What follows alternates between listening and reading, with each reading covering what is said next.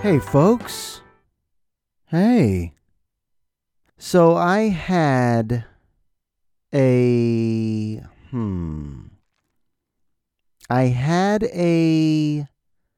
vasectomy. Yup. It's a new dawn, it's a new day, it's a new life for me.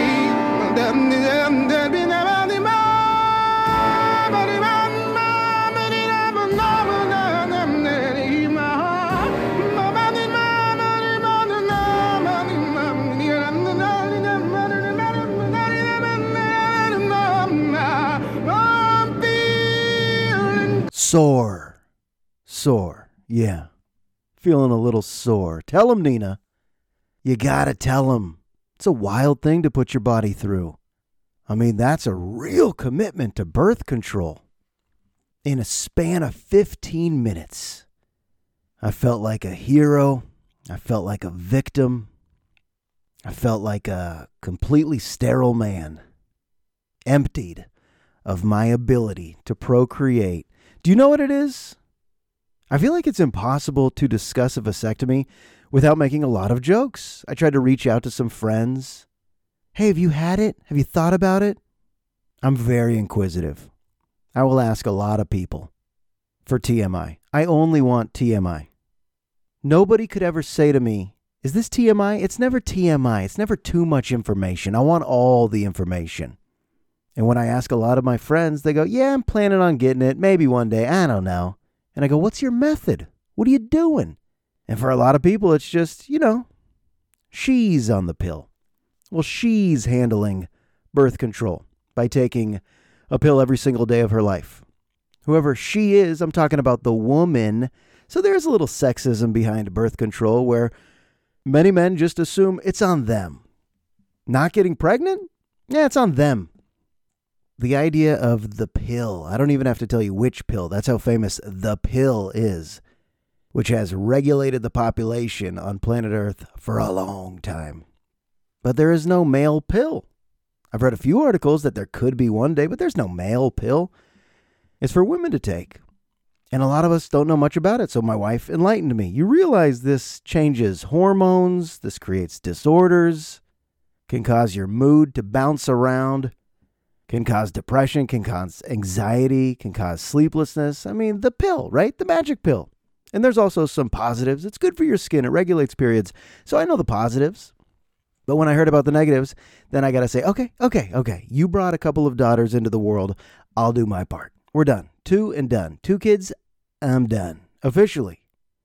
I don't even have to Google how many women throughout the USA are on the pill right now. I don't even know if they keep those stats, but it's more than the amount of fellas that have gotten snipped. Ooh, I don't even like saying that. I'm still in that delicate state where I don't want to say that word. Snipped. Ew. I'll just say vasectomy, which is also a gross word, isn't it? Vasectomy? We need a much cooler word. But basically, sperm can't go where it typically wants to go, and that's how I'm going to live out my days. For us men, we spend our lives protecting that region, and then for 15 minutes, we just lay back and get dissected like frogs in a 7th grade science class. I'll explain it real quick. A call to Kaiser to get the procedure, to get the operation, doesn't just turn into, oh yeah, the appointment's on Friday. You have to do a whole consent form. You have to watch a video.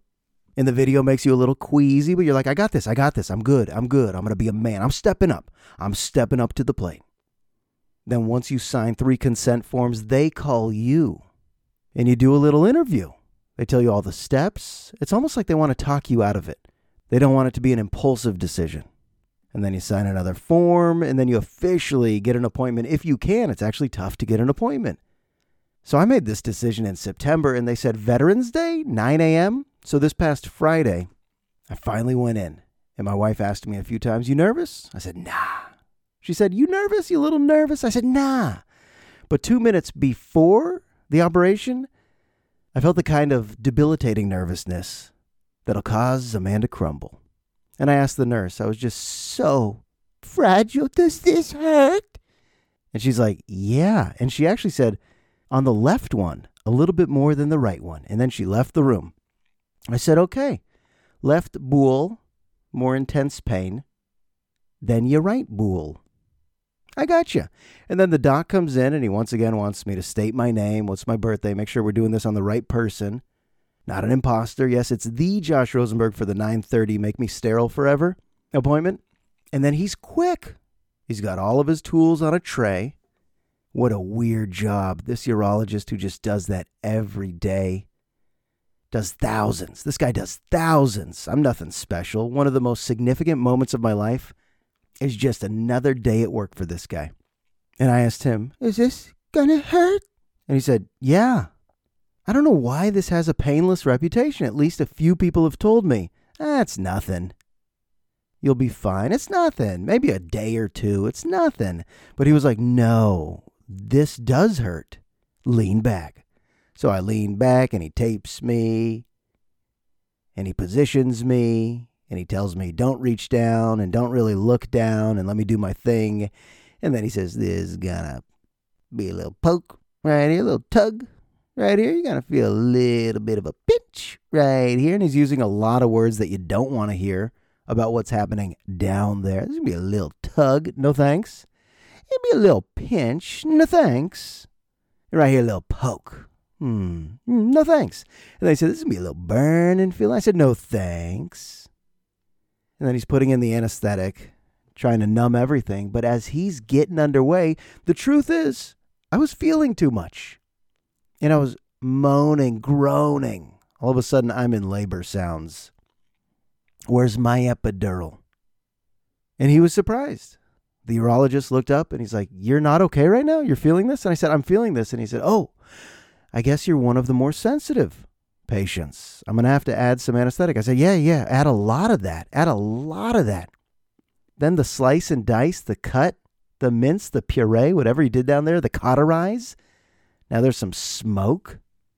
Then he bandages me up and says goodbye. I'm not kidding. It's that simple. There's no room to sit in for 15 minutes. Like when you get your COVID vaccine, they want you to sit down for 15 minutes. No, when you get a vasectomy, it's just goodbye. And I was like, really? My wife dropped me off. I don't have a ride home.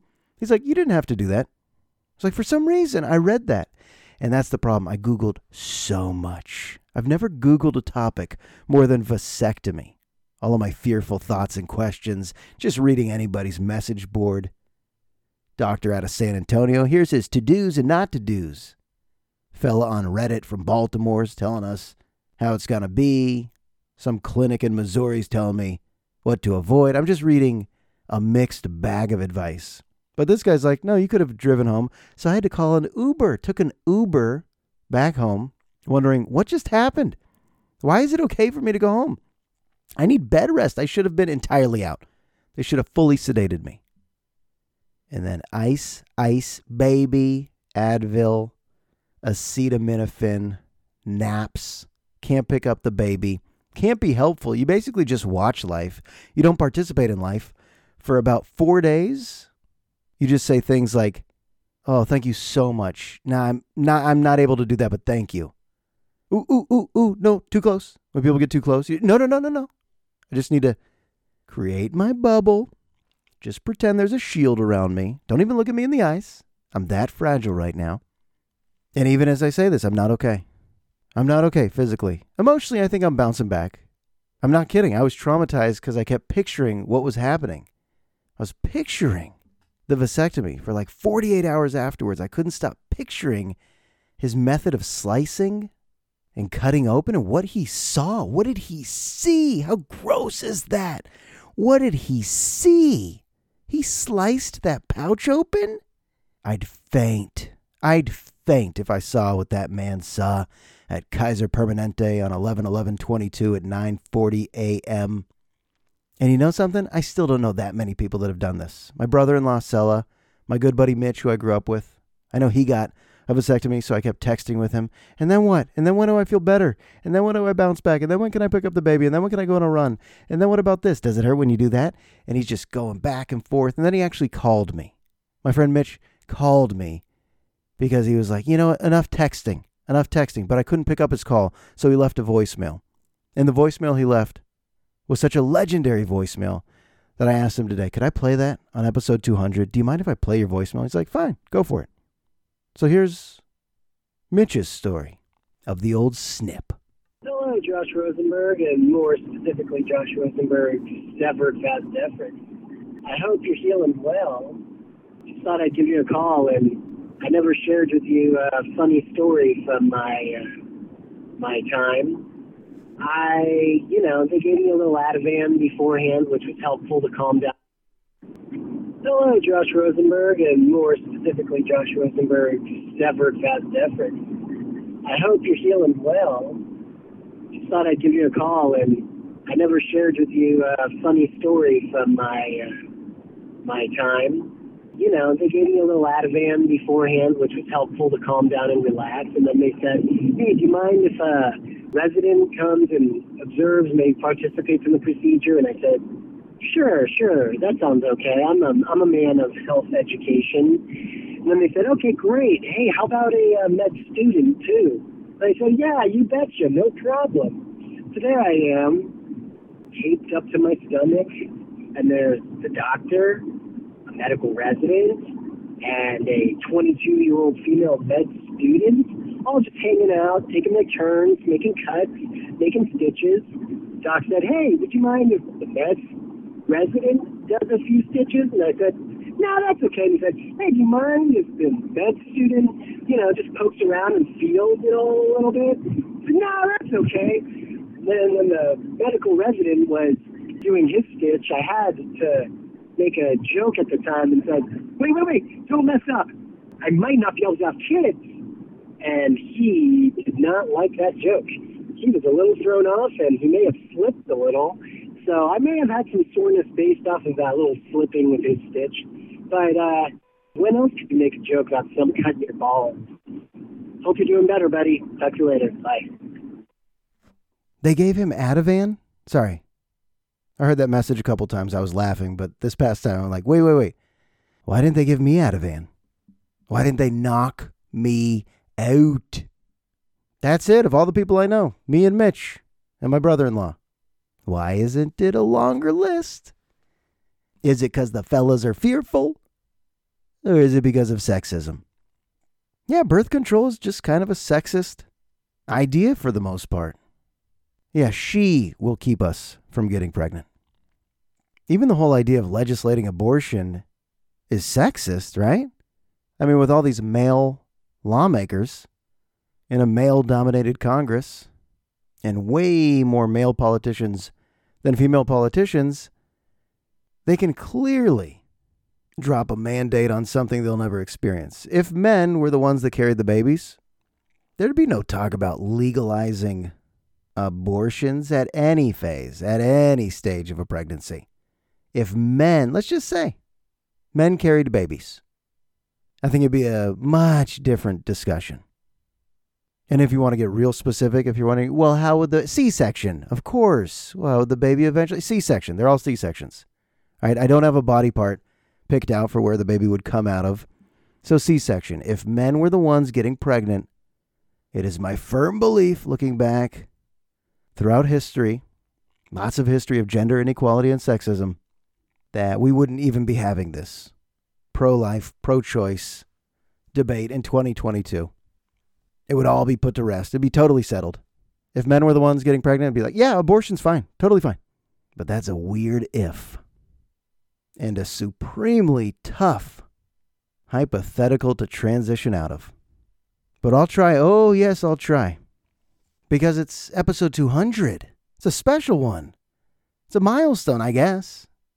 You could do the math right now. If most of these are about 30 minutes, and I've done 200, that's 6,000 minutes of just talking for the last 4.5 years.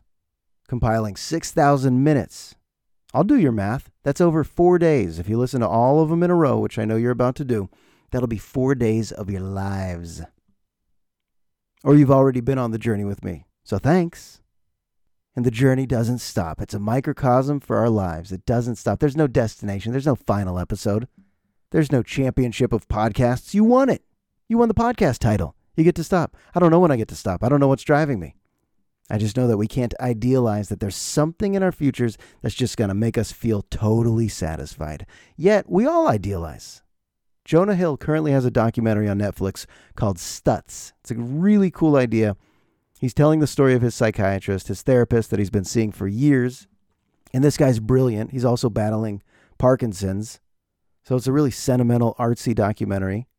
But it's also very simple. I think it might even be dull for some people. It's just Jonah Hill, unlike we've ever seen him. Totally vulnerable, totally honest, and almost delivering free therapy through Netflix. Just asking his psychiatrist, can I film us? And it is a movie, but it also feels raw. And here's a guy that's had a really successful acting career. Most people I know are Jonah Hill fans. At least you've seen a few movies, I imagine, with Jonah Hill that you've liked.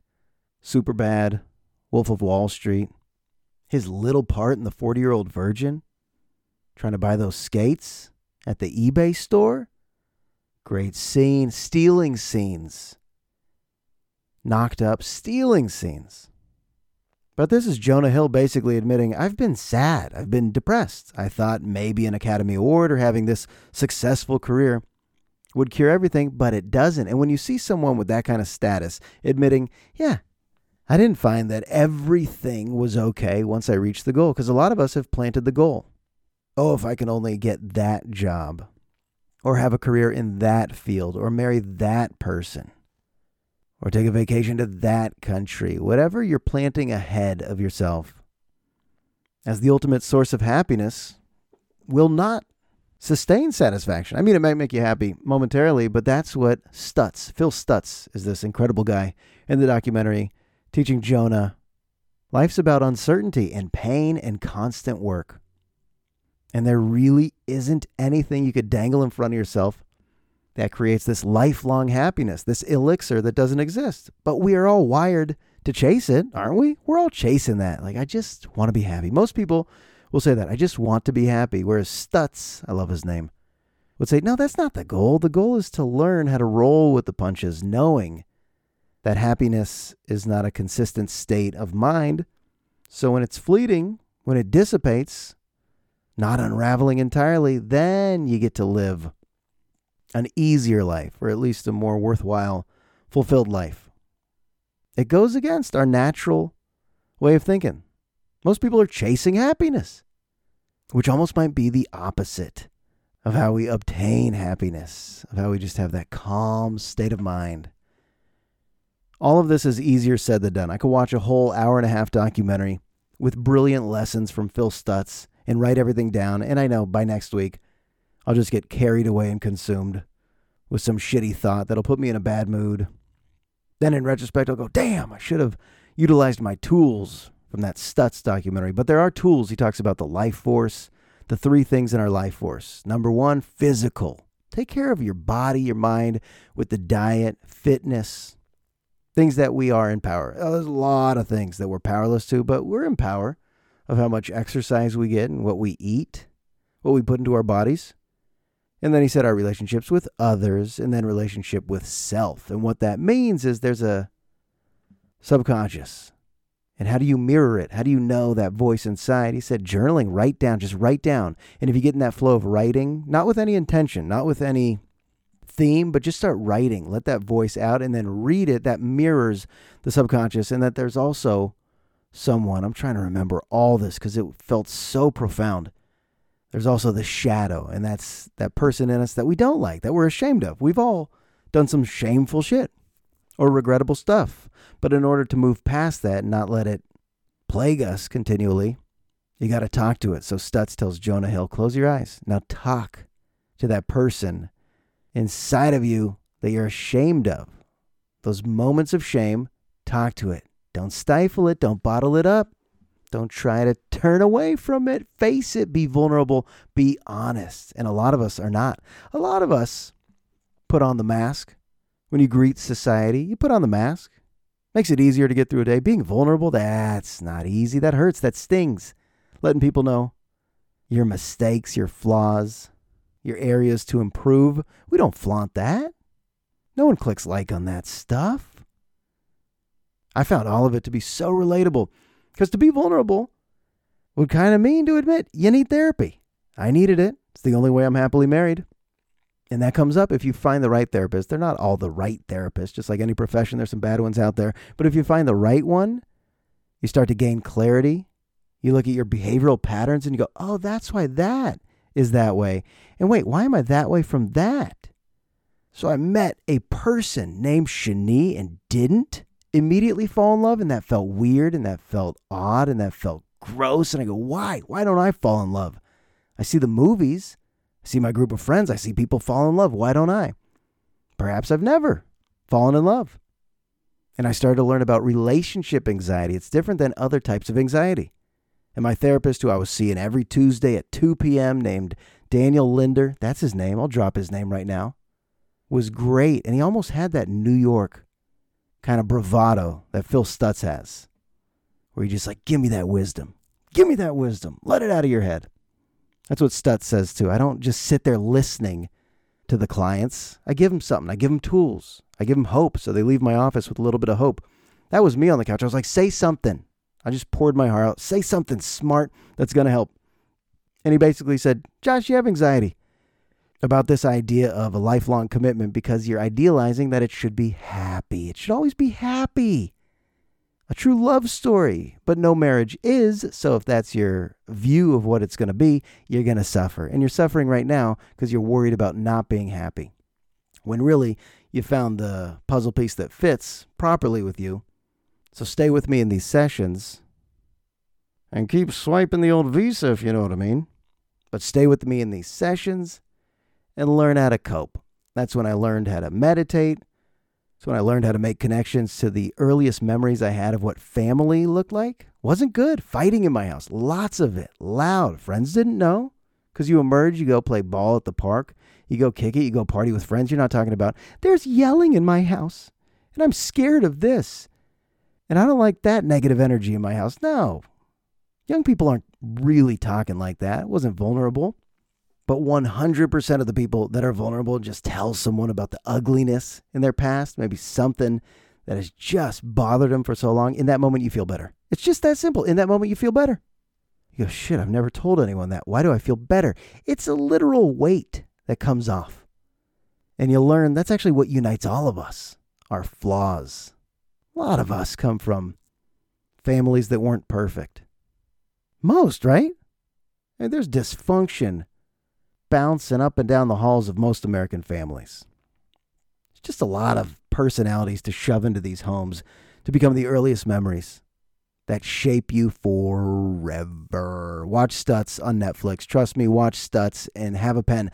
Part of Stutz' approach is his own penmanship. And because he has Parkinson's, his hand shakes, but you stay with every stroke as he's diagramming the tools on how to live a healthier life, on how to live a calmer life. Most of us are not living a calm life. Most of us are just in the rat race, feeling stressed, feeling busy, having to try to carve out time for meditation and fitness and nice things like little vacations, but it becomes stressful to even carve out that time. We're a nation of workaholics. We act like we just gotta stay so connected to things that really, in retrospect, are probably not worth staying so connected to. Checking my email all throughout the night, checking texts all throughout the night when the world is actually unfolding in front of you and all of us are on our screens. Hey, don't go down that road. You go down that road too much. The old, is tech good? The advancement of tech, or is tech bad? It's a fun debate. It's a fun discussion. I'll tell you where tech is weird, and this is true. About 5 nights ago, I was driving down Miller Creek Road, which is off of Lucas Valley Road. This is in Marinwood, a real rugged ghetto, folks. And there was a car in front of me. I was in a rushed mood. I remember I was picking up food, wanted to get back to the family, and I was feeling rushed. And this car in front of me was going like 15 miles per hour. And I felt myself getting tense and pissed. And I was like, no, 15 miles per hour. And it was pitch black. There's not a lot of street lamps in this area. It was pitch black, one car in front of me, but I couldn't swerve in either direction to get around. I just had to be patient. But as we finally emerged at a stop sign, I got ahead. And this is like in front of the tennis courts in Marinwood Park. I kind of got ahead just to get a glimpse. There was, and I'm not making this up, nobody driving the car. This was a self-driving car.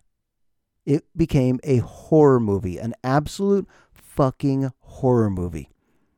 I felt like nobody else was in the world, just me in the self-driving car. And then I look into this field. There's like a field in front of the tennis courts at Marinwood Park, and I see these two red lights. Is this Black Mirror? Is this the Twilight Zone?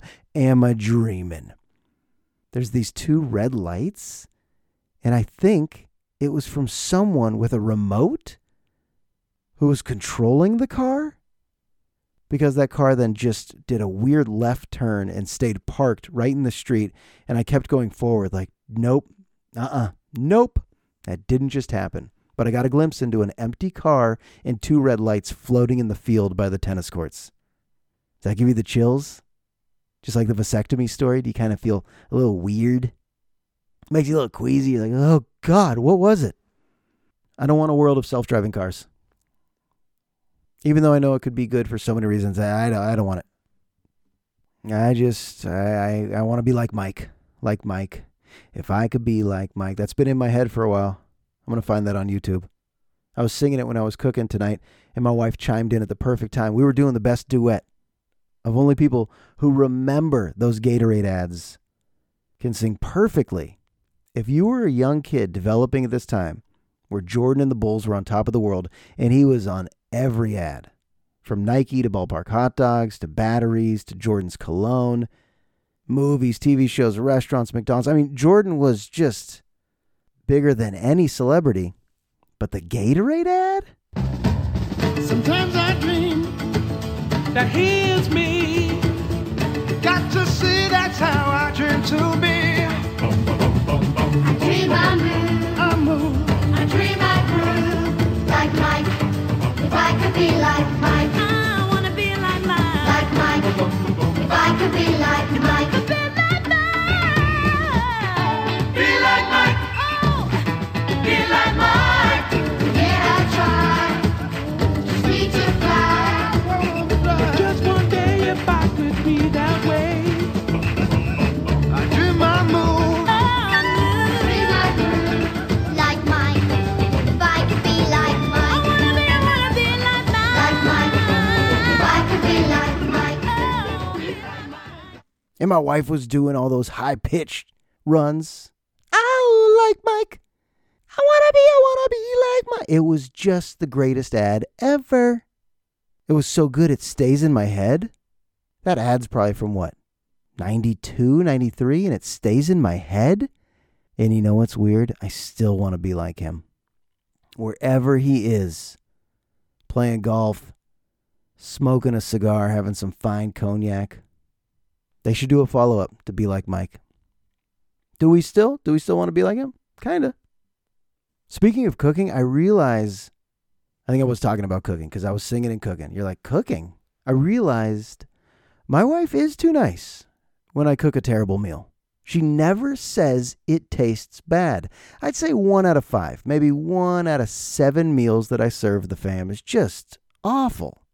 Just dog shit on a table. You know, you got to take some chances, some culinary chances. And I watch her closely when I know the chicken's dry. And I know because we used such healthy tortillas, they don't really taste like tortillas. And when she's doing the scrape method, we all know the scrape method. You make it look like you ate more on your plate by just kind of pushing things to the side a little bit. When I know the steak is tough or the soup is tasteless, she'll never say, oh, that's terrible.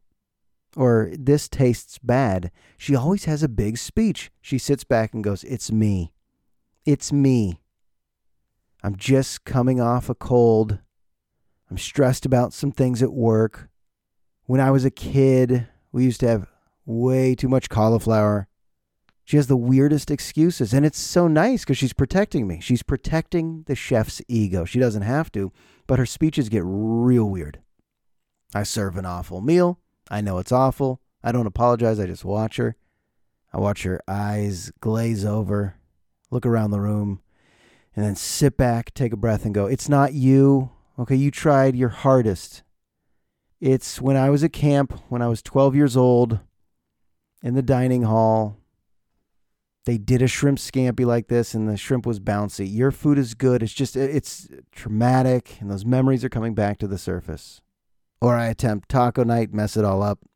And she says, just had a coworker a couple of months ago do tamales, so I'm not really feeling it tonight. I go, oh, my bad, I'm sorry. She goes, no. It's not you. It's not you. I go, that's a nice person protecting me. It's not you and your struggles in the kitchen. It's not you. It's me. It's me. I try lamb meatballs, Israeli salad, some hummus. She takes a bite. I just watched My Big Fat Greek Wedding, so I've kind of had my share of Mediterranean cuisine just looking at it, so I think I'm going to bow out of this and order a pizza. But that's not you. That's me. That's my world. Are we noticing a real movement toward leisure wear in life? I was watching that Willie Mays documentary on HBO, which is essential viewing for a baseball fan or a Bay Area sports fan. And you saw people wearing suits to baseball games. Suits and ties. And we all know people used to wear suits and ties and dress up real formal to go on an airplane, to take a flight. You would dress up for a flight. Now what do you see? People going to the airport in pajamas, sweats, hoodies and sweatpants. Hoodies and sweats. Going to a baseball game? You get to wear your denim shorts, your jean shorts, your jorts and your sandals. And whatever you wouldn't dream of wearing a tie to a Giants game. I went into Kohl's yesterday. The whole place is just hoodies and sweatpants. Students, pajama pants, hoodies. Teachers, I even saw a teacher teaching in shorts a couple years ago. Teaching in shorts. Teachers can't wear shorts or sweats. But guess what? Yes, they can. John Fetterman, who just defeated Dr. Oz for the Senate seat in Pennsylvania. That dude's all Ben Davis shorts, long shorts, hooded sweatshirts. He's not going to play the game. He's not interested in your suits and ties. I think that's kind of okay. Right? I don't know. I'm trying to be on board with we should just be able to be comfortable. But there's a part of me that's against all of it. I like a little formality when it comes to fashion. I think too relaxed looks too lazy. I don't know. Maybe this happened to us during the pandemic. We were all just zooming in our sweats. I'm not saying people should be wearing suits and ties to the airport, although that'd be kind of cool. But NBA coaches aren't even wearing suits anymore. Have you noticed that? NBA coaches are now just wearing windbreaker tops. I'm putting my foot down. All right, folks, and I know that's why you tuned into this podcast, to hear my thoughts on leisure wear. But no more wear what you want when you want. All right, I said it. As I go to Amazon and try to buy a new hoodie every week. I could not imagine having a job, a Monday through Friday job, where I put a suit and tie on. That would feel like a bar mitzvah every day, like a wedding every day. It would just feel like when we arrive at work, we should talk about our clothes. Could you imagine? Does anyone who listens to this actually wear a suit and tie every day, Monday through Friday? Where you come home, you loosen your tie, and you put all of that back on a hanger? Ugh. That's such a production. You know what else was a big production? Oh, the king of the transitions tonight. That Chappelle monologue. When Lorne Michaels wants to make a splash, he just calls Dave. And Dave's like, all right. Yeah, more people are into this monologue, this Saturday Night Live monologue, than all of the speeches combined throughout the campaign trail of the recent elections. And Dave Chappelle is not a politician. He's not really an activist. This is stand-up comedy. It's its own medium of entertainment. This is stand-up comedy. So you could say, he's a social commentator, or he's a voice of reason. He's a modern-day philosopher. You could give him all those labels, but the guy is a stand-up comedian. But the way he gets analyzed after a set, that it's borderline hate speech. I tend to stand up for comedians. I tend to stand up for free speech when it comes to stand-up comedians. I mean, let's be honest, most stand-up comedians are liberal. But I thought the Chappelle monologue was really good. And I had a lot of people ask me. Some of my non-Jewish friends reached out to me. They go, was that okay? I'm like, yeah. I know he's offended plenty of people. I know the head of the ADL tweeted out that it was problematic, damaging, perpetuating anti-Semitism, and these really intense reactions from a lot of groups. Dave Chappelle's Saturday Night Live monologue pushed the envelope too far. It was too scathing. Where all I thought was, am I laughing? And I think I was. I looked at my wife. She was laughing. I go, okay, we're laughing right now. Hey, he makes you think. I know he's not just like every other comic out there. He's a legend. Legends rarely miss. Legends make you talk. And think about the greatest, from Lenny Bruce to George Carlin, Chris Rock. They talk about things that matter. They make you rethink a lot of things. The way George Carlin talked about religion, he offended a lot of people. The way Chris Rock talked about elements of the black community, he offended a lot of people. Lenny Bruce got arrested on stage. And now Dave Chappelle's up there in 2022. And there's still some people who are saying, you shouldn't say that. You can't say that. For a stand-up comic on Saturday Night Live to poke some fun at Kanye and Kyrie and Trump and even Jews in Hollywood. I don't want non-hateful people to be stifled. I want non-hateful people, Dave Chappelle's not anti-Semitic, to be able to make some jokes. I don't think he's leading any rallies. I don't think he's converting anyone tuning into SNL who was indifferent about Jews to now saying, yes, Jews do run the media. Thanks, Dave Chappelle, for turning me against that group of people. Things are very delicate right now. Things are so delicate. Even on this podcast, I know the things I wouldn't say, and I say a lot, but I know the things I wouldn't say. And if you're wondering, what's inside of your head that would offend? I know I'm not a racist person or an anti-Semitic person. Of course I'm not. And I know I'm not a sexist person, but I do know some jokes about all of those topics. And I do know that there are some lighthearted ways to discuss things and alternative viewpoints that are just forbidden. So you got to steer clear. And I think that's fine to steer clear. You wouldn't, or I'll say I wouldn't, want to offend anyone, even if a statement ends with, just kidding, but I'm just kidding. But I'm also not Chappelle, and I'm not a stand-up. And I care about inclusivity. I'm just seeing a lot of the nation transition into being offended really quickly, and perhaps even overreacting instead of practicing a little pragmatism. Not everything has to be so polarized. It's like when I watched Shane Gillis. Shane Gillis was the SNL cast member that was fired for making jokes about Chinese people, and Lorne Michaels had to fire him. The media uproar, fire him. You just hired Bowen Yang and Shane Gillis, fire him. And I read all these articles where I was like, oh, fuck this guy, Shane Gillis. Then I watched his special and I was like, oh, he's funny. He's funny. How do you know if something's funny? It's a visceral reaction. There's only one way to judge funny. You laughing or not? That's it. Chappelle's monologue. If you weren't laughing, it wasn't funny. If you were offended, that's actually totally fine. That's the beauty of this whole country, is that we have to be fine with opposing viewpoints. If we weren't, if we were indoctrinated to have a singular viewpoint, this would not be a democracy. That's the toughest catch-22 out there. That's really the toughest right there. Is to know that even when you're sickened with someone that has an opposite viewpoint or sees this world completely different than you, that's what our country is. That's the fabric. Is that it's allowed, even if it's so ugly and you know it's downright immoral. But the fact that it's allowed is kind of what makes America America. Wow. Huh? Did we get somewhere at the end? It's what makes America America. And I think that's it. Oh, actually, it's episode 200. I forgot. I have a new theme song. I have a new theme song for you. Every 100 episodes, I get to bust out a new theme song. So without further ado, here it is.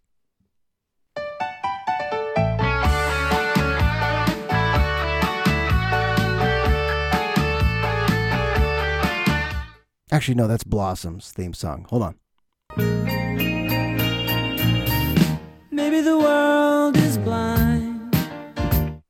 No, that's not it either. That's Punky Brewster. Hold on. Episode 200. Got a new theme song for this podcast. Here we go with Josh Rosenberg. All right, here it is. Never gonna give you up, never gonna let you down, never gonna run around and desert you. Oh, never mind. That's Rick Astley's Never Gonna Give You Up. Hold on. The real theme song. You want to hear the real deal? All right, episode 200. Let's bust it out. Here we go. I just died in your arms tonight. It must have been something you said. No, that's I Just Died in Your Arms Tonight by The Cutting Crew. Let me find it. I can't find it for some reason. Oh, yeah, here it is.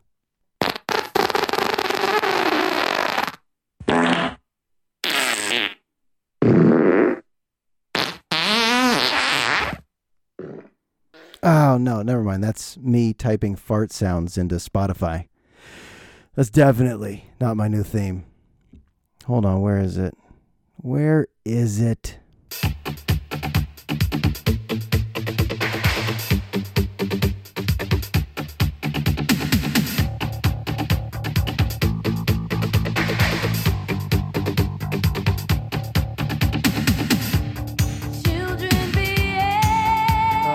No. That's Tiffany. That's Tiffany. I mean, God, we love Tiffany, but that's not my theme. What's my theme moving forward? Where is it? I know Micah Julius made me a new one. Where is it? I'm just in love, girl. And this is true. Girl, you know it's true. I love you. Oh, no, that can't be it. That's Milli Vanilli's hit song, Girl, You Know It's True. What about this? Yeah, there it is. There it is. Got it.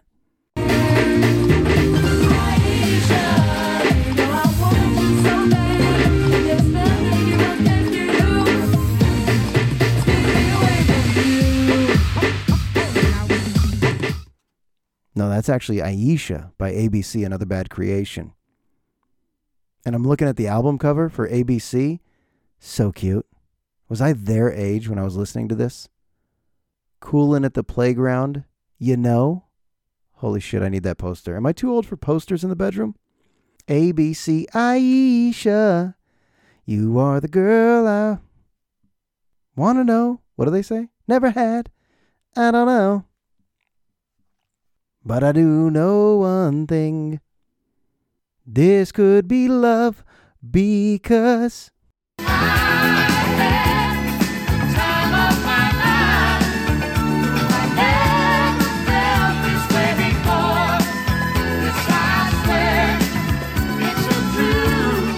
oh, it's the truth. Isn't it the truth? Isn't it, Frank?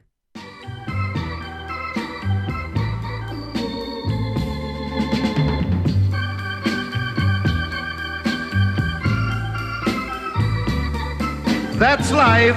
That's life. That's what all the people say. That is what all the people say.